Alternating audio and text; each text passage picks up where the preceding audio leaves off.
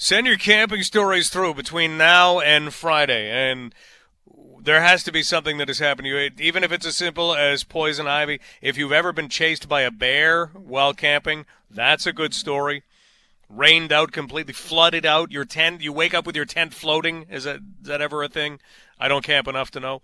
Mike at 980cfpl.ca. We are going to remember back in time. You can actually go to globalnews.ca right now, and you can find Back in Time with the London Knights, talking about Bo Horvat's goal with .1 seconds left. We will talk with the video goal judge who actually had to look and make sure that puck had crossed the line in 10 minutes from now.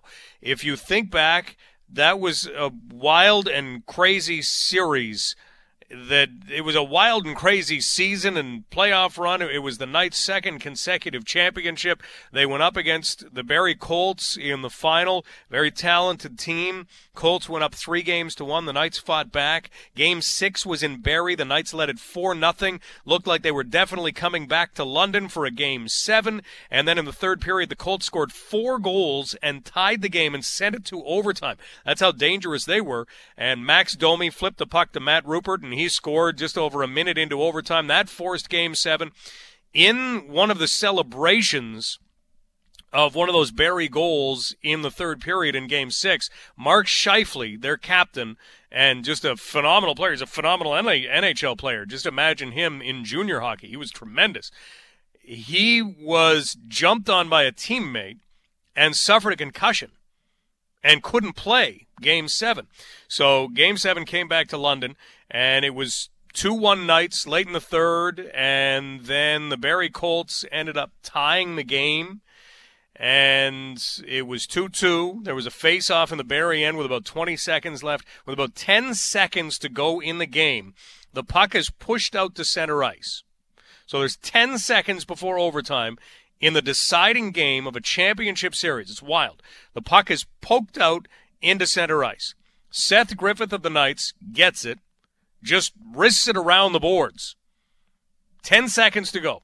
Puck goes around the boards, and the Barrie Colts try and clear it out. Alex Broadhurst of the Knights is standing right there. He blocks the clearing attempt with his body, gets the puck down to his stick, and by this time, Griffith is sneaking in and is kind of zooming into the slot, and Broadhurst tries to throw the puck across the slot to Seth Griffith so that he gets a scoring chance in the dying seconds. And the puck goes into the slot, hits a stick, and deflects right to Bo Horvat, who happened to be standing at the side of the net. And he had the presence of mind to take a whack at it. That puck went right across the goal line, like right, not across it as in it crosses and goes into the net, but along the goal line, kind of runs along the goal line.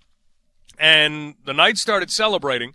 Bo Horvat contends to this day he saw the puck go all the way into the net, and that was confirmed. And that happened with .1 seconds left. And there was a long video review. The fans are going, goal, goal, goal. And Kendrick Nicholson, the referee, goes over, and he talks with Steve Baker upstairs. We're going to talk with Steve Baker upstairs. We're actually going to talk to him from his house in 10 minutes from now. So hang around for that. In the meantime, there is something that has become very, very big in southwestern Ontario in the absence of being able to go to Knights games or play softball or play golf or whatever it is you would normally be doing at this time of year.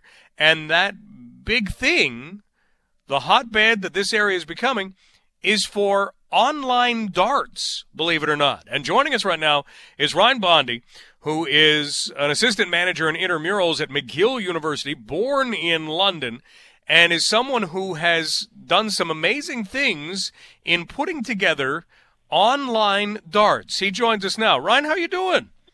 Pretty good. You? Hey, not too bad. I'm fascinated to know kind of the story that brought online darts to the surface and how this league has kind of taken off and why maybe it's a hotbed in southwestern Ontario. So let's kind of go back to the very beginning of this. Where did this idea even come from? Well, my uncle, he lives in Windsor, and he has the ultimate man cave in his basement, equipped with a dartboard, obviously. And he always has people over for big events, Super Bowls, March Madness, the Masters. So he was kind of in the dumps with the whole kind of pandemic situation. You know, March Madness got canceled, the Masters got canceled. So he has a Facebook group. So I just posted a video in the Facebook group. I was like, hey, why don't we play darts?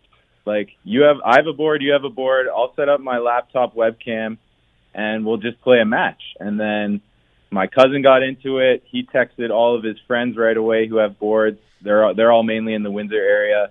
Then a couple people from our buddies from London joined in, and we had about 18 in the first season, and now we just started season 2, and we have around 40 people. So it's Whoa, pretty crazy.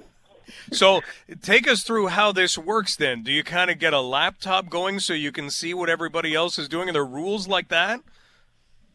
Yeah, so you want to kind of set up your laptop as close to the board as possible. So you kind of prop it up on a desk or a chair or table off to the side, because if a dart bounces back, you don't want to destroy your laptop. But for the most part, you probably see about 80% of the darts and where they land. There's about 20% like you either can't see because of the quality or another dart is blocking it. But, I mean, we use the honor system, and I think it's working pretty well. At any point, does anyone yell out 140?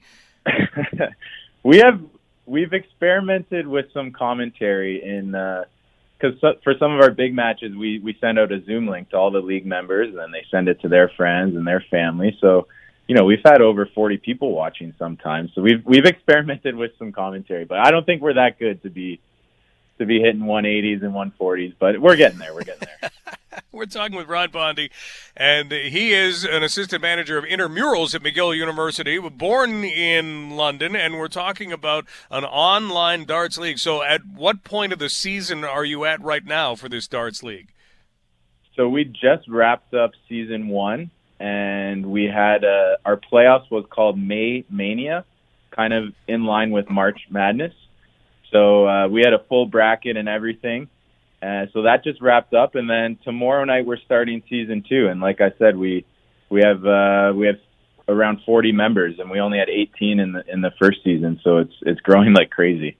People are looking for spectator sports. I mean, if a dad and his kids are playing catch in the street, you'll almost get people putting up lawn chairs to watch this happen. So is it possible just to watch this if people wanted to? Yeah, we actually experimented with that in our championship game for the first season. We put the game on Twitch. Twitch is like a live streaming website. A lot of gamers use it when they're playing video games to stream kind of their screen. But we tried it out for our finals, and it seemed to work pretty well. But before that, we were kind of on Zoom, and the link was just sent around to like people in the league and kind of in our little circle. But we're definitely looking to use that Twitch account, and then anyone can literally just log on to twitch.com/Isolation Dart League, and then you're watching darts. What do you think? If this kind of gets back to some semblance of normal where you could actually go and play darts with somebody, do you think there's still an appetite for what you've created now? Could it still continue? For sure, because, I mean, I'm in Montreal, and we have a few people in Kingston, but mainly, like you said, everyone's in southwestern Ontario. So I never get to play against my uncles or my cousins, so it's a way to keep in touch there. And then I also think it will work in the winter time when, if we do go back to normal, you know, everyone's playing golf, softball in the summer, but in the winter, there's not really, there's not much going on. So I think for sure, kind of a remote dart league could work in the winter easily. This is good stuff. Well, Ron, I think you are on to something for sure. Thanks so much for describing it for us and for getting it going. And here's hoping it continues to take off. Good luck in season number 2. Yes, thanks for having me. It was awesome. Stay safe. You too. Bye. That's Ron Bondy. He is a McGill University student and actually is one of the people who helps to put together McGill Intramurals and has put together an online dart league. His uncle would always have people over. Hey, well, we can't come over, but we could do it this way, where you kind of get the camera positioned enough so that you can see a dartboard. You have a dartboard, you have darts, you have an ability to play online darts. I love it.